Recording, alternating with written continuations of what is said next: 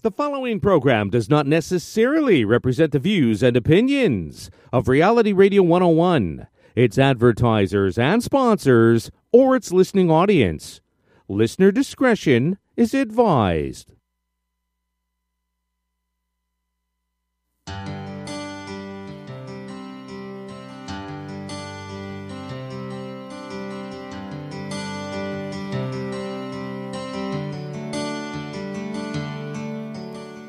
Welcome to the Urban Forestry Radio Show, here on Reality Radio 101. In this radio show and podcast, we learn about fruit trees, permaculture, arboriculture, and so much more. So if you love trees, and especially fruit trees, or if you're interested in living a more sustainable life, then this is the place for you. I'm your host, Susan Poisner of the fruit tree care training website, orchardpeople.com. Thanks for tuning in and enjoy the show.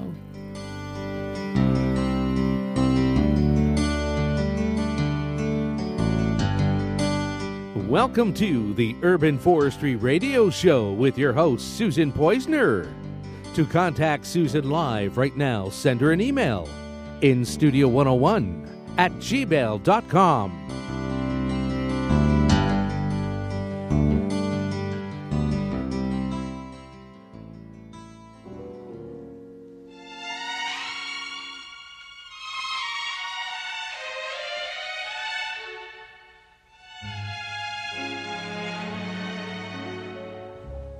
Chestnuts roasting on an open fire, Jack Frost nipping at your nose, Yuletide carols being sung by choir, and folks dressed up like Eskimos. Maybe you celebrate Christmas at this time of year, or maybe you celebrate winter solstice, Hanukkah, or Kwanzaa. No matter what you celebrate, that idea of eating hot roasted chestnuts on a cold winter day just feels good. So I thought this was a perfect time to talk in the show today about chestnuts and chestnut trees. Hey, most of us don't even realize that there are all sorts of chestnuts from different chestnut tree cultivars. Some are big, some are small, and the flavor and texture can be totally different for each type. Well, my first guest in the show today has probably chewed his way through thousands of chestnuts over the years. Alan Rosich is from Waterloo, Iowa, and he's part of Iowa's strong Bosnian community, which hosts a huge chestnut festival each year. Alan is going to tell me about it. Then later in the show, we'll explore more information about the history of chestnut trees here in North America, the types of cultivars available, and the kind of care that these trees need. We'll be talking to Dr. Sandy Anagnostakis of the Connecticut Agricultural Experiment Station. As always, I welcome your questions, comments, and stories on the show for either of my guests. So please scribble down this email, instudio101@gmail.com, and I'll do my best to include your comment in the live show today. We can even continue the conversation after the show on the Orchard People Facebook page. But first, let's party. On the line is Alan Rosich, who's involved in the annual Chestnut Festival in Iowa. Alan, how are you today? I am pretty good. You're pretty good. You had a nice holiday? Yes, we had a great holiday. Can you tell me a little bit about yourself? Tell me, where did you grow up, and in what way were chestnuts part of your culture or tradition? I am originally from ex-Yugoslavia, today Bosnia and Herzegovina. And our chestnut tradition go way back, as we have natural forest in Bosnia full of chestnuts. So every fall we would pretty much whole family get together, and we would go and pick up chestnuts to the forest. And then we would just either roast them, boil them, or hold them for the winter days. So you know what? I believe that chestnuts are kind of notorious. I know that when I do buy them, you kind of have to make them right away, otherwise they go bad. How would you preserve them?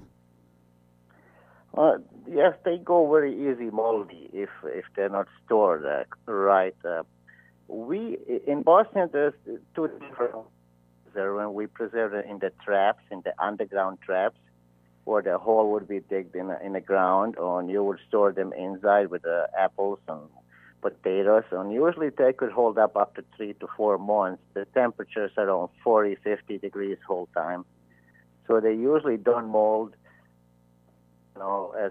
as bad as you buy them in the store, But also we in Bosnia we have the other way of we start after we pick them up, we lay them on the sun for a couple of days, and we turn them twice daily, kind of, on the sun, let them start drying, and then we store them on the roofs of our houses, pretty much, and they stay there for about 3-4 months till they come. Those chestnuts, and just open it, the shell would be so crackly and dry, you would just push them, and you could just like break them right away with your hand without any much force, and then those chestnuts would be kind of like a yellow golden nuggets, and you would just use them to boil them. You can use them as a mashed potato or just eat them as they are when they're boiled. That's interesting. Yes, and those chestnuts could be stored for probably 5-6 years before they start losing their flavor and nutrition. I mean, my father told me about that, and that's his favorite way of eating chestnuts. I mean, to dry them and then boil them sometime next year. So I myself, I rather love them fire roasted or oven baked, but, Personal preference. Alan, just to clarify, when you, back in the old country, when you would dry the chestnuts, you would dry them in their shell? You don't have to take them out of the shell? Correct. Oh. In their shell. They will be dried in their shell. First few days, like I said, you will keep them on the sun, and turn them over, usually 3-4 days on the sun, kind of to kill the outside mold and all bacteria. And then, while they're still in the shell, we'll restore them under the roofs where it's really dry, and they would completely dry out. I mean, where there's like absolutely no moisture, so they would just be like hard rock, but really light. I mean. So tell me, you came to North America. I think you told me in 1997. Is that correct? Correct. And then when did the Chestnut Festival start, and what was the motivation for having an annual Chestnut Festival? Well, when we came in 97, and probably in the next few years, we did not know that. I mean, our Bosnians love chestnuts, and we have a community of like probably 5,000 to 7,000 people here in Waterloo. I mean, we could not find chestnuts, and the stores that would order small quantity, they could not sell enough. And over the year, we find out the southern part of Iowa, kind of Quad Cities, and between Quad City, Davenport, and Iowa City, there's a natural forest of chestnuts and some planted Chinese forests lately, And after we found that out, that's when the people started kind of slowly organizing. We always had a small kind of get-together in the fall for like fest chestnut shows, but then probably last 8-9 years, we started organizing each year a bigger and bigger chestnut festival, trying to bring more people to try the chestnuts at first, because a lot of people never even try the chestnuts. Many people is kind of first time when they eat chestnut, it's like, I never eat anything like it. Mm-hmm. It's not like any other nut. Yeah, it's amazing that it isn't. It really is a very meaty kind of nut. Yes, it's very different. It's very different, but delicious. More like a potato than a nut. So, okay, you started the festival. Now, is the festival only for the Bosnian community, or did you open it up to the public? Actually, the festival is for everybody. We try to invite as many people as we can, American or now other people from everywhere else to try them. A lot of Asians enjoy chestnuts too. We have a big community of people from South Asia, from Burma and Thailand, and they really enjoy the chestnuts too. So they usually come to these festivals too. And I mean, a lot of time people never heard of chestnuts, and especially of Chestnut Festival. I mean, it's new, and we are trying kind of to spread it. I mean, like now, like I said, we have it in Waterloo, Iowa, Des Moines, Iowa, and Chicago, Illinois. We switch it kind of every year so people can get kind of closer, don't have to drive too far away every year, you know. Yeah, that must be, I would love to go one day. That'll be so much fun. Now, okay, so you're giving out free roasted chestnuts, I understand. Yes. What else Yes, we happens? Is there music? Is there Yes, entertainment? we have a live Bosnian music that is playing whole time usually. We also have a Bosnian meals, like Bosnian, different Bosnian soups on some Bosnian meats and dry sausages. Usually everything is free. Everything is donated by the companies here in town or by the members of community, you know. So they usually try to use that money just to make a bigger and bigger fest. And so far we did have every time was better and better, or more people showed up. So. And so in recent years, how many people showed up for your festival? This year we did not have too many because we had a week before that we had a huge flooding here in Midwest on the main part where we're supposed to have it got flooded. So we got moved in the center of the city, and kind of was a surprise for everybody, you know, what's happening suddenly in town, you know, big festival, loud music, you know, a lot of cars coming and grills going on. A lot of time people came just to check it out, and they didn't even realize that everything is free. And a lot of Americans really enjoyed it too. It was they came this year, but last time we had probably around 5,000 people. Wow! In the Waterloo here, that was like 3 years ago, and this time we had around 2,500 people for the whole day coming and going. That sounds like fun. So I need to ask you some advice, because you are obviously a chestnut cooking expert, which I am not. And you know, with me, it's hit and miss whether they work out in the end.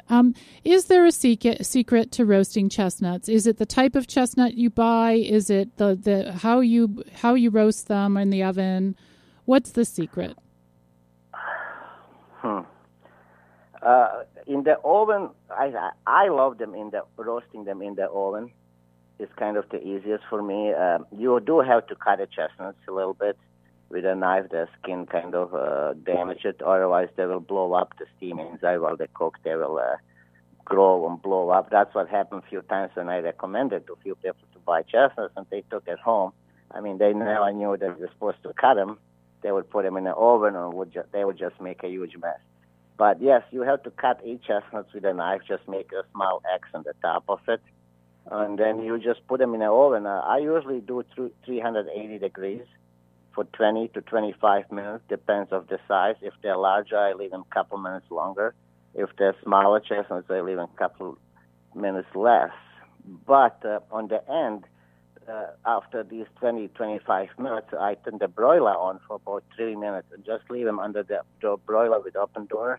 That way the shell will kind of blacken and be really easy to peel, but the nuts inside still will be nice and soft. Oh, that's a good secret. And I think that is the kind of easier ways to roast them. The other ways would be, another easy way is just to boil them. And you just put them in the water and boil them for about hour and a half, and then you can peel them with a knife too. I mean, the boiling method is easier. It tastes totally different as the roasted one. You know, it tastes more like a boiled sweet potato kind of taste when you boil them. Amazing. Yeah. Alan, we like to go ahead. No. We also like to roast them on the open fire, like a lot of songs say, and that's how we do it on the festival. We have special grills with the holes, and we just have an open fire, and that way you don't have to cut them because the fire just burns the shell, and so they have no time to steam and to explode. I mean, so it's roasted fire is the way, but you do have to do it outside. I mean. Alan, I just got an email from a listener called Adam. I don't know where Adam's from, but he says, "Hi, Susan. Merry Christmas. I have been to the festival. Amazing," he says. "What a very cool event. Everyone should go. Thanks, Adam." So that's nice. You know, one of the listeners has been. We like I said, people never heard of it first people don't hear a lot about Chestnut, especially about Chestnut Festival, And it's really some kind of different experience, to try them, to taste different kind of food, and hear the music. It's really, I mean, if we didn't have such a good turnout every year after year, we probably wouldn't do it. But turnout is bigger and bigger, and to be honest, like, that makes everybody happy, like, because everybody who works, and they're all volunteers. They're always, people who come and they take their time off the work and everything to set up everything and to help during the festivals. It's funny, Adam got back to us. He is listening from Toronto, so he doesn't even live near you guys. Toronto, Canada. Now, okay, people listening to this show may say, I want to go next fall to the festival. How do I find out when it is and where to go? Is there more information online? How can they get more information? Well, like I said, festival is every October. It's the end of October every year. Next year will be in Des Moines, Iowa, located. So it's between October 20th and 28th, just depends how the weekend falls on it. And you can check it on it's called the Castañada. It's called the Chestnut Festival on Bosnian. And they usually have a Facebook page built up for the coming year, or just to add people, to see what people would like to do more, what would people like to see, and then they try to organize that. I mean, this year we had a small Facebook page. You saw it. There were not much on it because it's run by the older gentleman. He don't know too much about the technique on the social media today, but he tried to do his best with uploading pictures and answering questions to it. You know what we can do is, Alan, I would love it if you email me in September or August, and as soon as you know the date and the location, any information, I can put it on orchardpeople.com. I can write a little blog, sure. And we can make sure that the listeners who want to go will find a way to get there. I certainly would love to get there one year. I hope that will happen one day.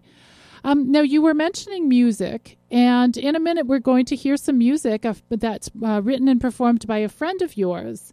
So yes. Can you tell us a little bit about him and about the music we're going to hear? He is my friend from the day I was born, actually. He's my godfather originally, so I know him probably my 40 years. We were together, war refugee from Bosnia in Germany before we came here to the United States. He stayed in New York. We moved to Iowa. He's a great, great, great artist. He does all kind of Mediterranean music, from Spanish, Greek to Italian, Bosnian. He speaks several languages. His friend, Srđan, he came from Serbia a few years ago and joined them, and they now have the band that they perform in New York City and surrounding area over the weekends. I mean, he plays all kind of from the folk music to the rock music from the Balkan Peninsula. And what's his band name? Vukan and Srđan. Okay. You can find them on YouTube, but they have their channel, and they have some really nice music.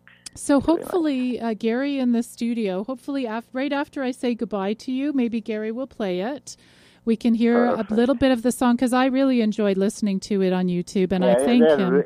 He played on my wedding, and he traveled from New York all the way to Iowa just to play for my wedding for one day. And it was the greatest wedding music I ever had. So, I mean, I could even imagine. I enjoyed listening to it a lot, so I'm glad to share it. And Alan, thank you so much for coming on the show. In the second half of the show, we're going to be talking a little bit more about chestnut trees. We're going to be talking about growing them and cultivars. But I so appreciate having this chat with you today. I've been looking forward to it a long time. Thank you. So thanks so very much. Susan. Okay, you take care. Listen to the end of the show if you can. And goodbye for now. Thank you. Bye-bye, guys. Bye. Okay, maybe we'll get a bit of that music now. Let's have a listen.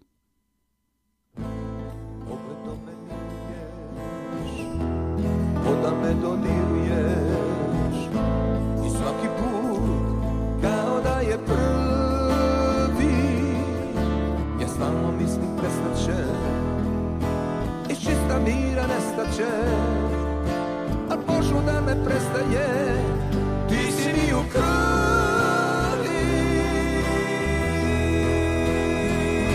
Ako te odvedu ciganiće grani, ili te ukradu strašni haremski čuvari.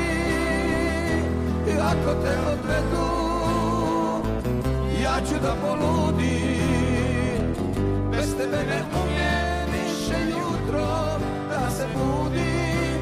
I onda kad misliš da je preka... Coming up, we'll hear a word from our sponsors, and then we'll learn more about the sad history of chestnut trees here in North America.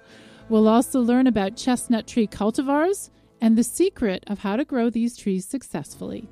Now, get ready to send in your questions to instudio101@gmail.com. You're listening to the Urban Forestry Radio Show 101. I'm Susan Poizner, and we'll be back after this short break.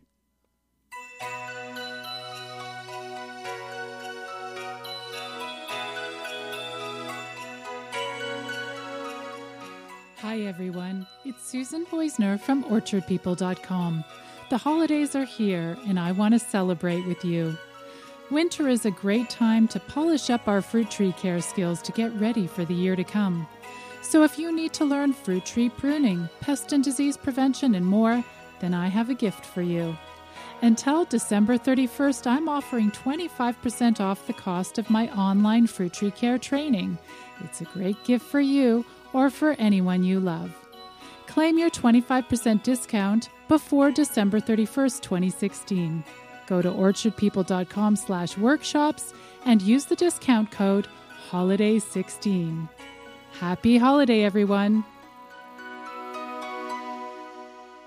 Hi, I'm Mark Cullen with some news about a wonderful lineup of garden supplies and garden tools that will absolutely knock your gardening socks off. They're called Mark's Choice, and they're exclusive to Home Hardware, 1,100 stores coast to coast to coast. Mark's Choice features great quality products that will not only last years, but in some cases will last a lifetime.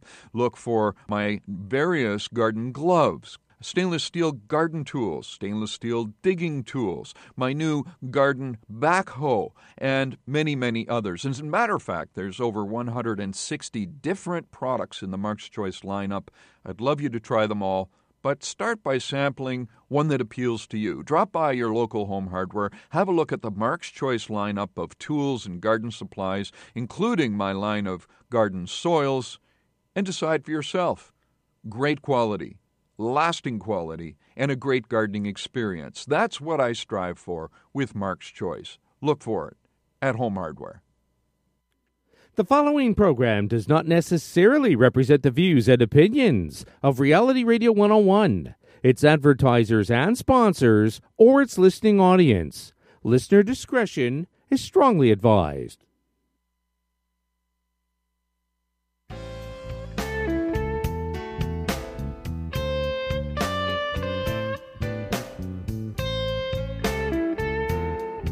Welcome back to the Urban Forestry Radio Show with your host, Susan Poizner, right here on Reality Radio 101. To contact Susan now live, email her in studio101@gmail.com.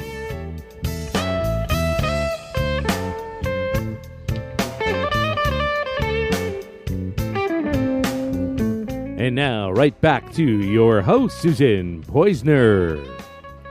You're listening to the Urban Forestry Radio Show on Reality Radio 101.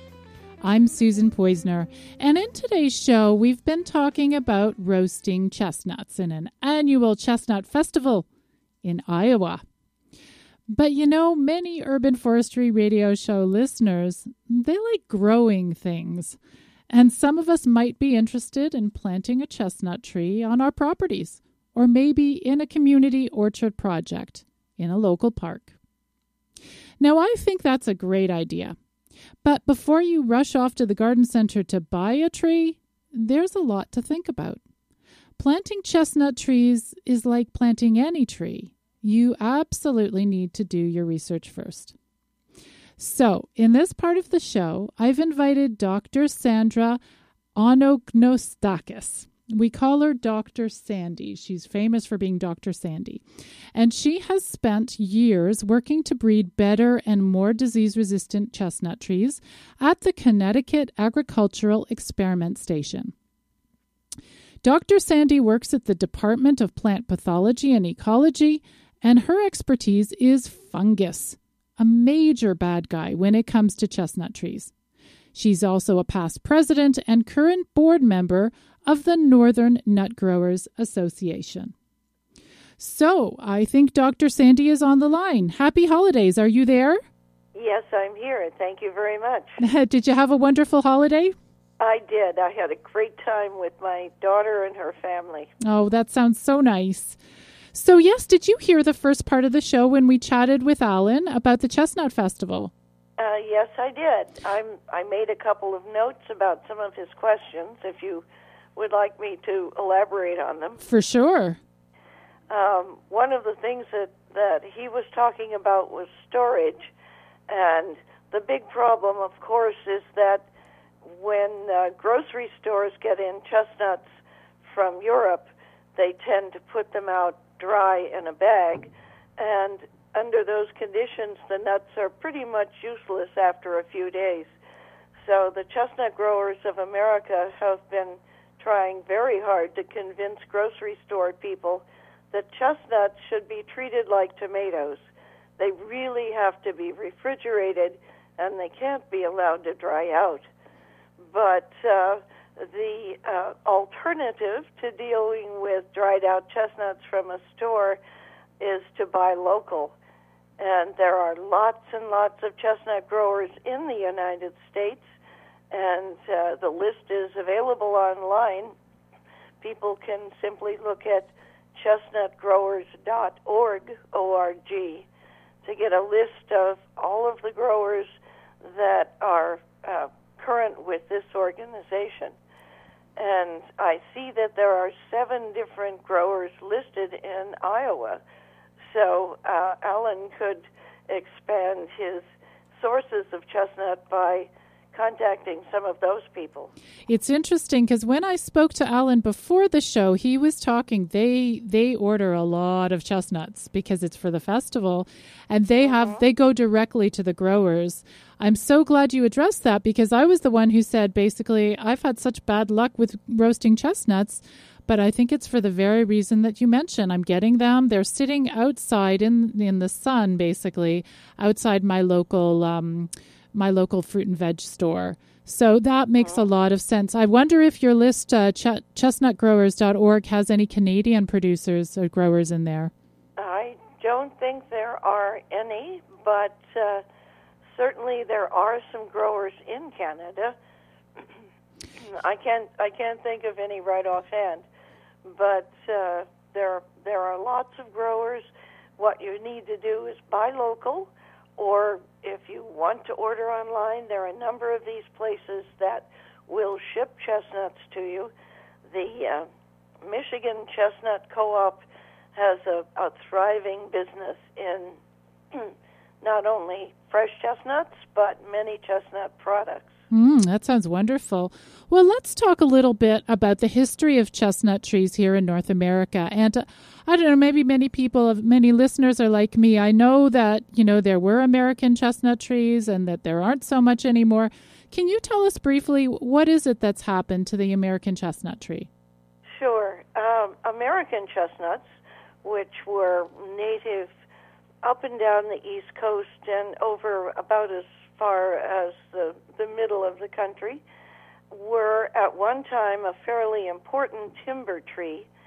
They grew to about 80 feet tall and were very straight, and therefore were prized for lumber and were used by a lot of woodworking people. And in Connecticut, they were burned to make charcoal for all of the metal producers in the state. But American chestnut trees were unfortunately very susceptible to a fungus disease and to another disease, which is a root disease. Used to be called a fungus, but people have decided that it's not a fungus. So we have two major diseases that came in the 1800s, probably from Asia, and those diseases essentially wiped out the major forests of American chestnut, but didn't completely eliminate the trees because the root disease certainly kills them totally. That's more prominent in the South because that organism doesn't overwinter. It's not really much of a problem, north of about New Jersey. But the fungus disease, which is throughout the range, kills the tops of the trees down to the ground, and then they sprout again. So though American chestnuts have been seriously depleted in the southern U.S., in the northern part of the range, they continue to die back to the ground and then sprout again from the base. So it sounds like what's left of the American chestnut tree is sort of like chestnut shrubs. That's about right. That's what you get. Do they get old enough to produce any nuts? They do occasionally. Chestnuts, American chestnuts, don't usually start producing nuts until they're about 10 or 12 years old. So if the shrubs are able to grow that long before they get blight and die back again, then they might produce nuts 1 or 2 years in a row. Now, the nuts, when you and I chatted earlier, they were never a delicacy for humans, I guess. Well, they certainly were in the South, where they were an important source of food. People in the Appalachian Mountains, for instance, relied on them, as of course did lots of animals and birds that were eating the chestnuts. But when the people in the Northeast talked about chestnuts and chestnuts roasting on the corners in New York City, those were usually European chestnuts that had been initially brought over in the 1700s. For instance, Thomas Jefferson is supposed to have grafted European chestnuts onto some American chestnut stumps in 1773. So European chestnuts have been in this country for a long time. And those nuts are much larger than American chestnuts. So the people who were able to get European chestnuts certainly would buy those. If you had to stuff a turkey and you needed 30 American chestnuts and you could get by with 10 Europeans, there's an obvious choice there. So the European are definitely a much bigger nut. They're a much larger nut. The flavor is different. The European chestnuts are a little more like a potato in texture, and they're certainly good. They're just a different kind of nut that some people like, some people prefer, and that's something that's definitely taken into consideration by the growers, because if you're growing nuts, you have to know your market.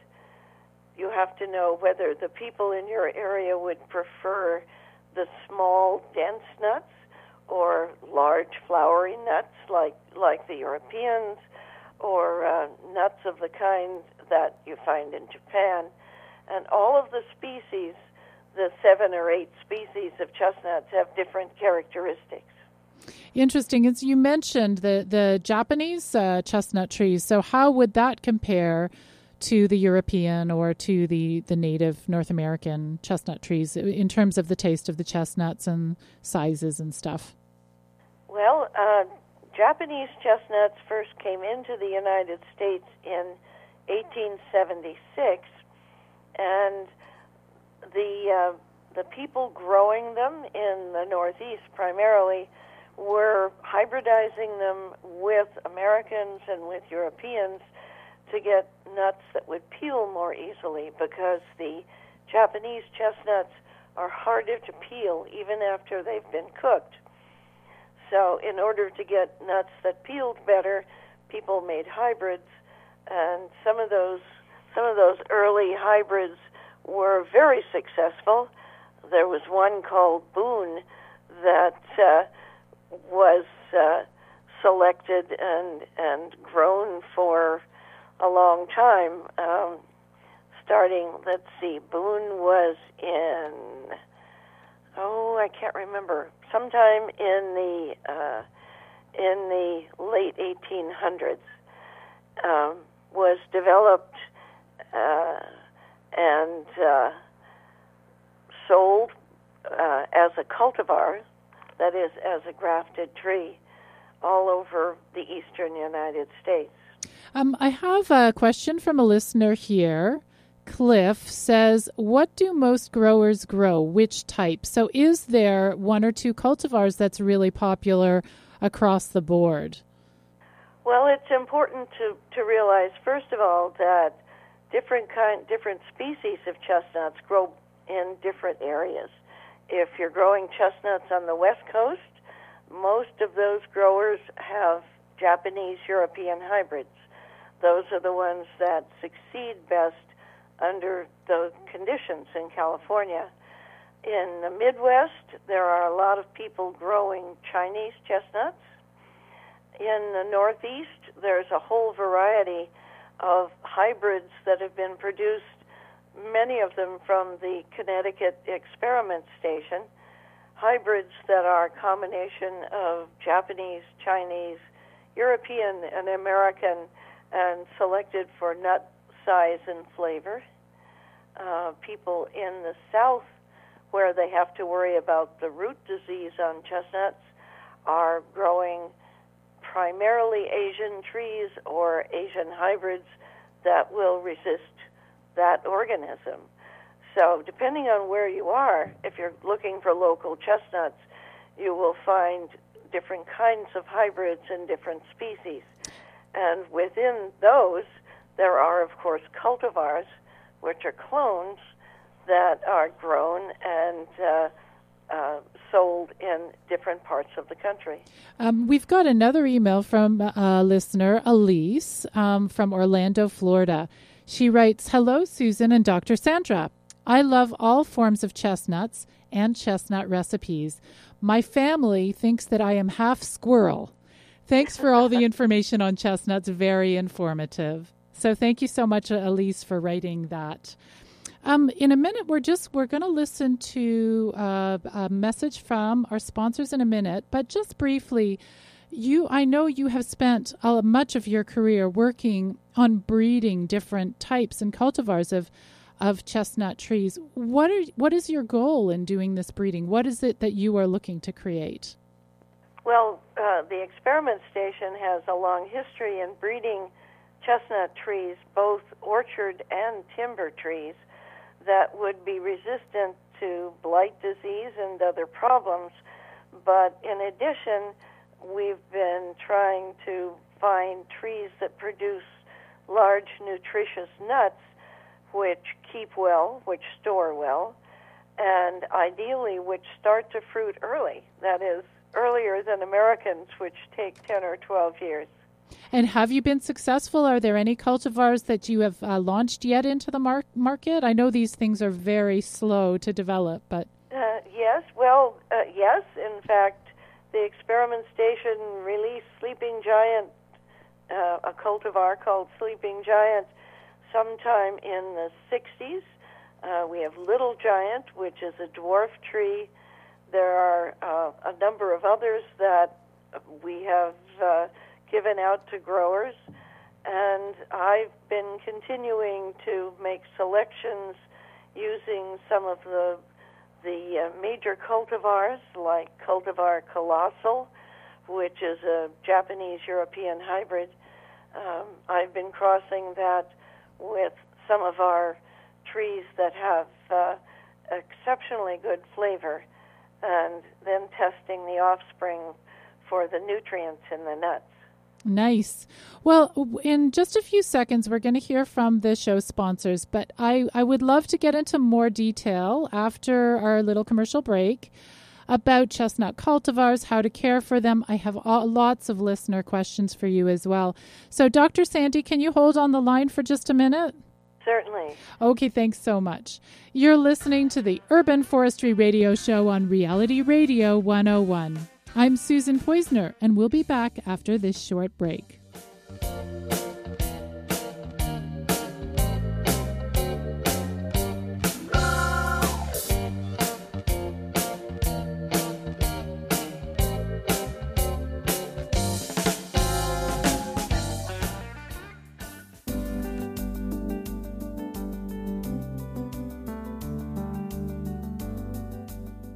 Did you know that one of the best ways to ensure organic fruit tree growing success is to order the right tree for your unique conditions?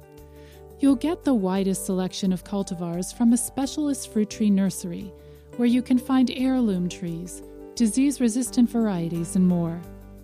To download a free list of fruit tree nurseries in Canada and the United States, go to orchardpeople.com/buy fruit trees. That's BUY-fruit-trees.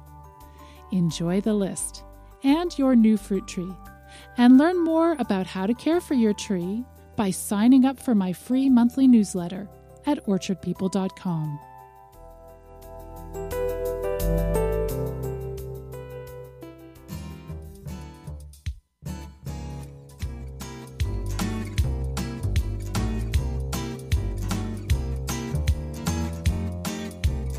Welcome back to the Urban Forestry Radio Show with your host, Susan Poizner, right here on Reality Radio 101.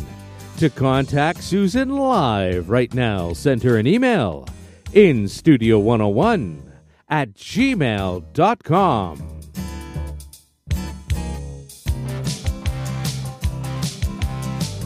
And now, right back to your host, Susan Poizner. I'm Susan Poizner, and you're listening to the Urban Forestry Radio Show, a program where we learn all about fruit trees, food forests, permaculture, arboriculture, and lots more. Thanks so much for tuning in. So today, to celebrate the winter season, we are talking about chestnuts and chestnut trees, a favorite treat at this time of the year.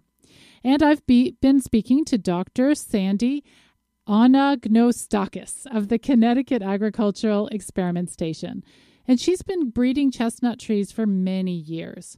So, if you have any questions for Dr. Sandy, or even any chestnut stories to share, please do email us at instudio101@gmail.com.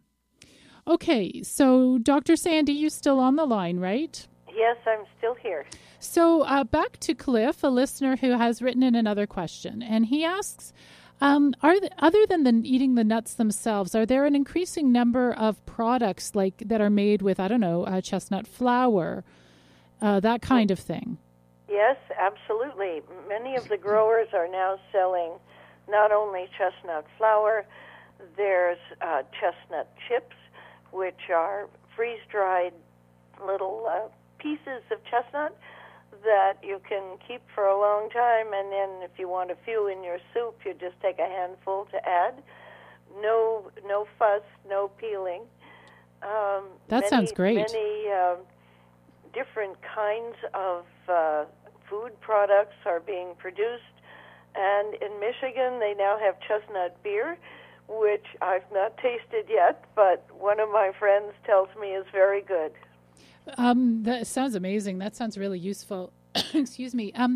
We have a message from Aaron in Maine, USA. So Aaron says, great topic. Here in the Northeast, a problem in chestnuts is that some Chinese hybrids don't drop their leaves, early enough in the fall, and that the branches break under early wet snows. So could Dr. Sandy recommend some good nut cultivars for the Northeast that don't have this problem? Well, I I happen to think that the Japanese cultivars are the ones that are hybrids with Japanese rather than Chinese seem to do a little better in the Northeast, whereas the Chinese do better in the Midwest and possibly in the South. So that would be the first thing I'd look for, would be some of the cultivars that have Japanese as their source of resistance. But the other thing to keep in mind is that if you're very far north, then winter temperatures are going to be a big problem for growing grafted cultivars. Chestnuts won't root from cuttings, so in order to propagate a cultivar, which is by definition a clone, they have to be grafted. And that graft union often will not survive very low winter temperatures. In fact, in northern Connecticut, one of our growers has had a lot of trouble keeping grafted trees alive. So under those conditions, rather than growing cultivars, probably planting selected seedlings would be wiser. Interesting idea. I should ask you, I know that I've taken made an effort to put together a list of fruit tree nurseries, but I'm sure people listening to this show, I have some nut tree nurseries, but do you have a list available, or do you know of how can people find a great place to order a nut tree that will be great for their zone and for their needs? Well, I think the best list is one I mentioned earlier, www.chestnutgrowers.org. So they'll sell the trees as well as the nuts. Those are people who have chestnut orchards, and many of them sell trees as well as nuts, yes. That's great. Okay, so we have an email from Jeff from Iowa. Has there been any news about the potential resistant native tree found in Maine last year? Yes. It's a common misconception that when a single tree is found surviving someplace, that it must have resistance to blight. But actually, more properly, one should call those trees blight-free, because if someone has planted a tree, an American or a European, both of which are susceptible to blight, if they're planted outside the native range where they're not exposed to blight, then they will survive pretty well if the soil and temperature are adequate. So, yes, the tree in Maine was blight-free. I don't expect that anyone will ever find a truly blight-resistant American chestnut or even a European, but blight-free turn up every so often. Interesting. But even so, what you're saying is we may get a disease-resistant tree, but it will probably be a hybrid. You really don't think there will be a seedling that will be born somewhere that will absolutely never get these fungal diseases wherever you plant it. There's no such thing. Well, that's my opinion. I think there certainly are both European and American trees that have a little more resistance than you find in the average trees, but I don't think that's going to produce a tree that will be truly blight resistant. Okay, so now Nancy in London, Ontario. So she writes, in fall 2015, I went looking for chestnuts, and a large chestnut farmer told me that there was an infestation of worms in the nuts, and he could not guarantee the nuts I bought from him. He said they would leave them a few months to determine which of the nuts were affected, and they would sell those for a proper price. He says, I think he said the infestation would only get worse. So what is this worm problem? Well, this is the bane of almost all chestnut growers.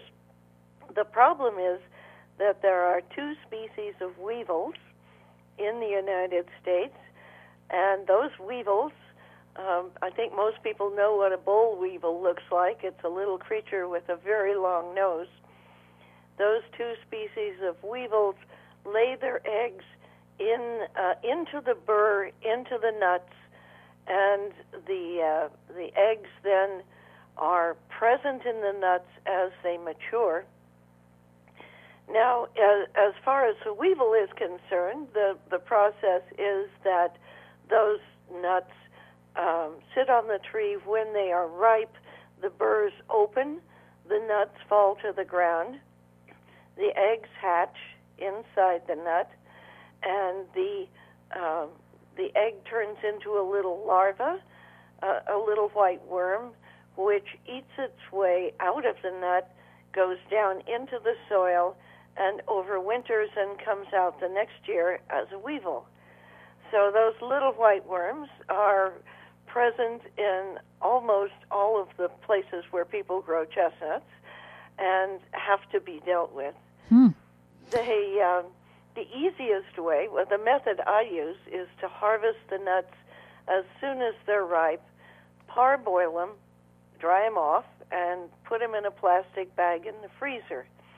And in this way, I'm keeping the larvae from developing, and the nuts are fine and will keep for a long time under those conditions. And there are some growers, like Empire Chestnut Company, which has a very good system of heat treating the nuts.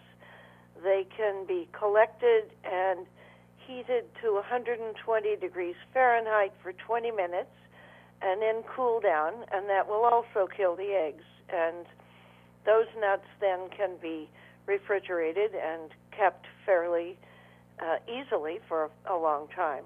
So actually, essentially, if you are eating nuts treated in that way, you're eating the little eggs, a little extra protein in your nut. It's a little extra protein. That's fine. Okay, we have a question from Russ, who's in New England. So he has 3 questions. They're all related.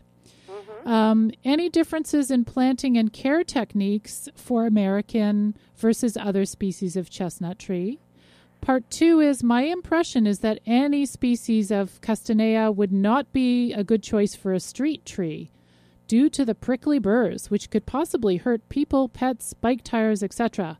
Am I right or wrong on that assessment? And part 3 is, how many trees should be planted and in what proximity to ensure good cross-pollination? Okay, well, let's start with the first one, differences in planting. If you're planting American chestnut trees, I'm assuming that you're planting them someplace outside of the native range where there's no chestnut blight disease.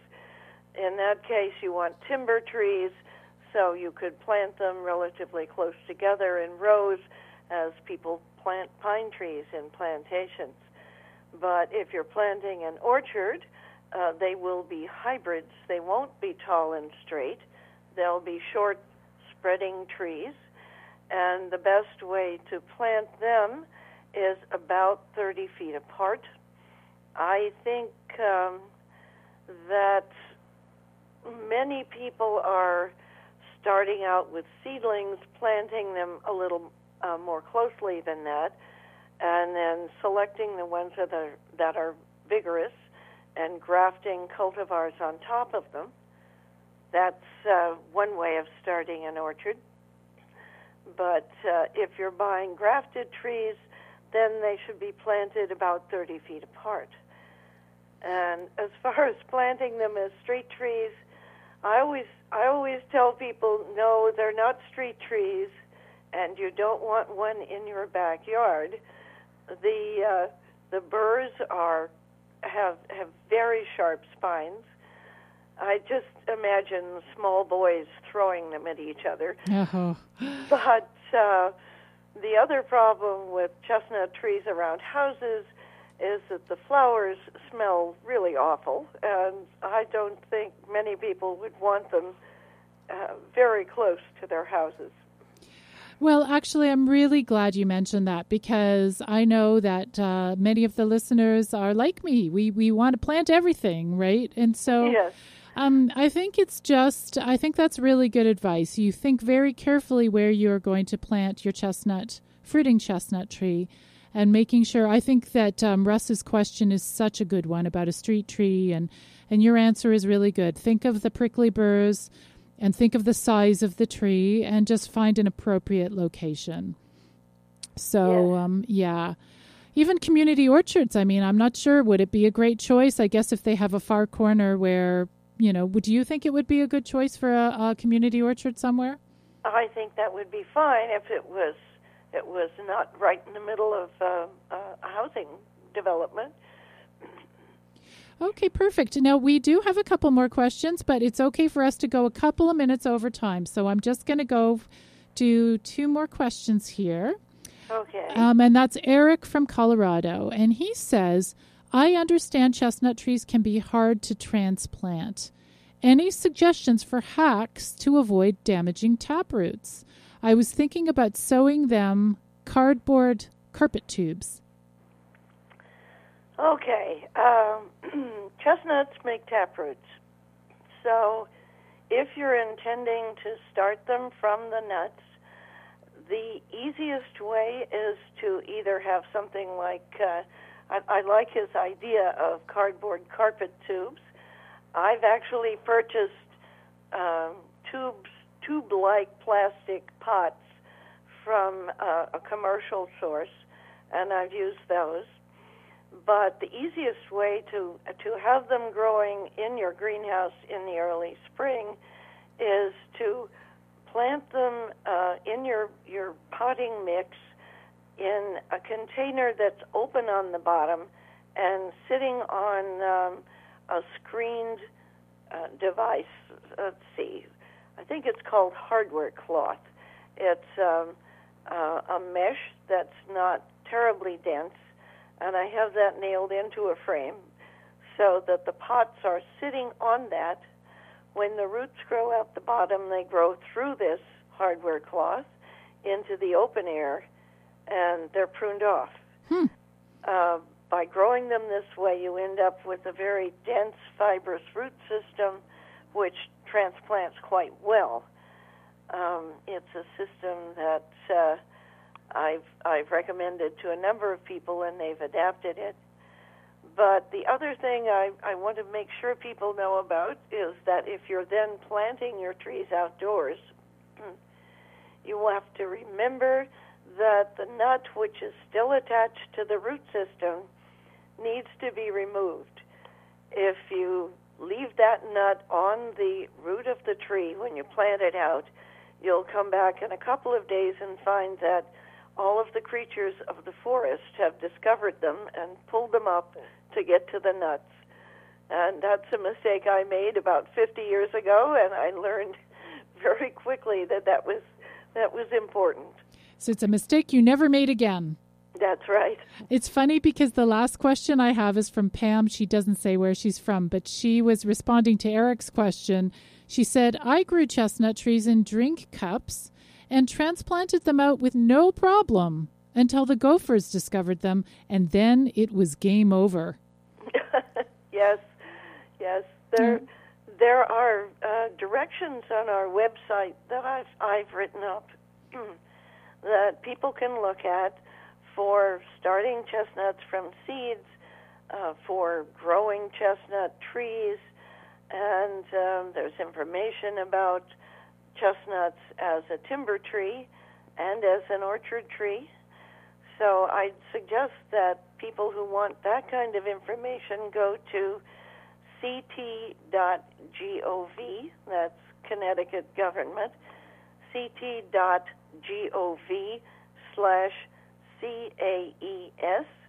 for Connecticut Agricultural Experiment Station. And once you're on the website, ct.gov/CAES, up in the right-hand corner it says search. And if you type in chestnuts, you'll find all of my fact sheets about how to grow chestnuts from nuts, how to deal with them in the orchard, and some information about the trees themselves. Oh, that would be fantastic to get that link onto our Facebook, on the Orchard People Facebook page. We have a posting where we talk about this show, and there's room for discussion. So, Dr. Sandy, would you be okay putting that link right onto the discussion? Absolutely. And if there's any other questions, can people post them and you'll give them a little answer on that page? Sure. So, folks who are listening, sadly, this show has come to the end, believe it or not. This show always goes so quickly. It's kind of crazy. But anyways, go to the Orchard People Facebook page and, search under episode 16, and you'll find the posting, and you can ask further questions. We can continue the conversation. But in the meantime, Dr. Sandy, thank you so much for coming on the show today. You're very welcome. I'm wishing you a wonderful new year, lots of great research, lots of great breeding for your trees. And I hope we'll speak to you again one day. That'd be fine. Okay, thanks. Bye-bye. Bye. So for the listeners, remember to go to Orchard People's Facebook page, search for Urban Forestry Radio, and you'll find the post about chestnuts. And you can share your questions and comments. But for now, the Urban Forestry Radio Show has come to an end, and I really appreciate both of my guests coming on the show today. We have lots more great interviews coming up next month, so be sure to tune in again. The Urban Forestry Radio Show runs on the last Tuesday of every month at 1 p.m. Eastern on realityradio101.com. Now, if you missed part of the show, you want to listen back, just go to orchardpeople.com/network. And while you're there, you can listen to the podcast. You can sign up for our monthly newsletter, which is packed with great information about fruit trees, forest gardens, permaculture, and more. And folks, did you enjoy the show? I really hope you did. And I would love it if you like the show and if you like the work we do, go to Facebook, to Orchard People's Facebook page, and like us. You can also follow me on Twitter, and my Twitter address is @urbanfruittrees.com. You're listening to the Urban Forestry Radio Show. I'm Susan Poizner from the Fruit Tree Care Training website, orchardpeople.com, and I really look forward to seeing you on the radio again next month.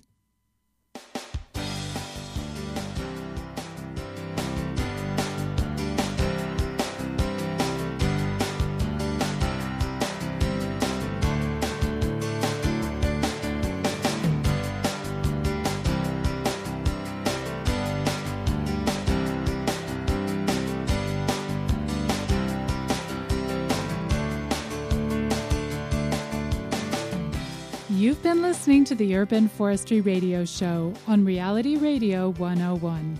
To learn more about the show and to download the podcast where I cover lots more great topics, you can visit orchardpeople.com/podcast. The show is broadcast live on the last Tuesday of every month, and each time I have great new guests talking to me about fruit trees, food forests, and arboriculture. If you're interested in learning more about growing your own fruit trees or just about living a more sustainable life, go to orchardpeople.com and sign up for my information-packed monthly newsletter.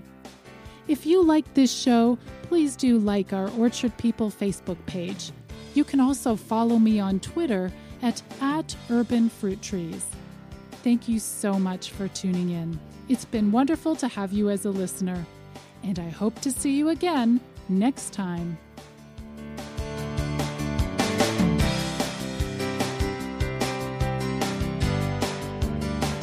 Thank you for listening to the Urban Forestry Radio Show with your host, Susan Poizner, right here on Reality Radio 101.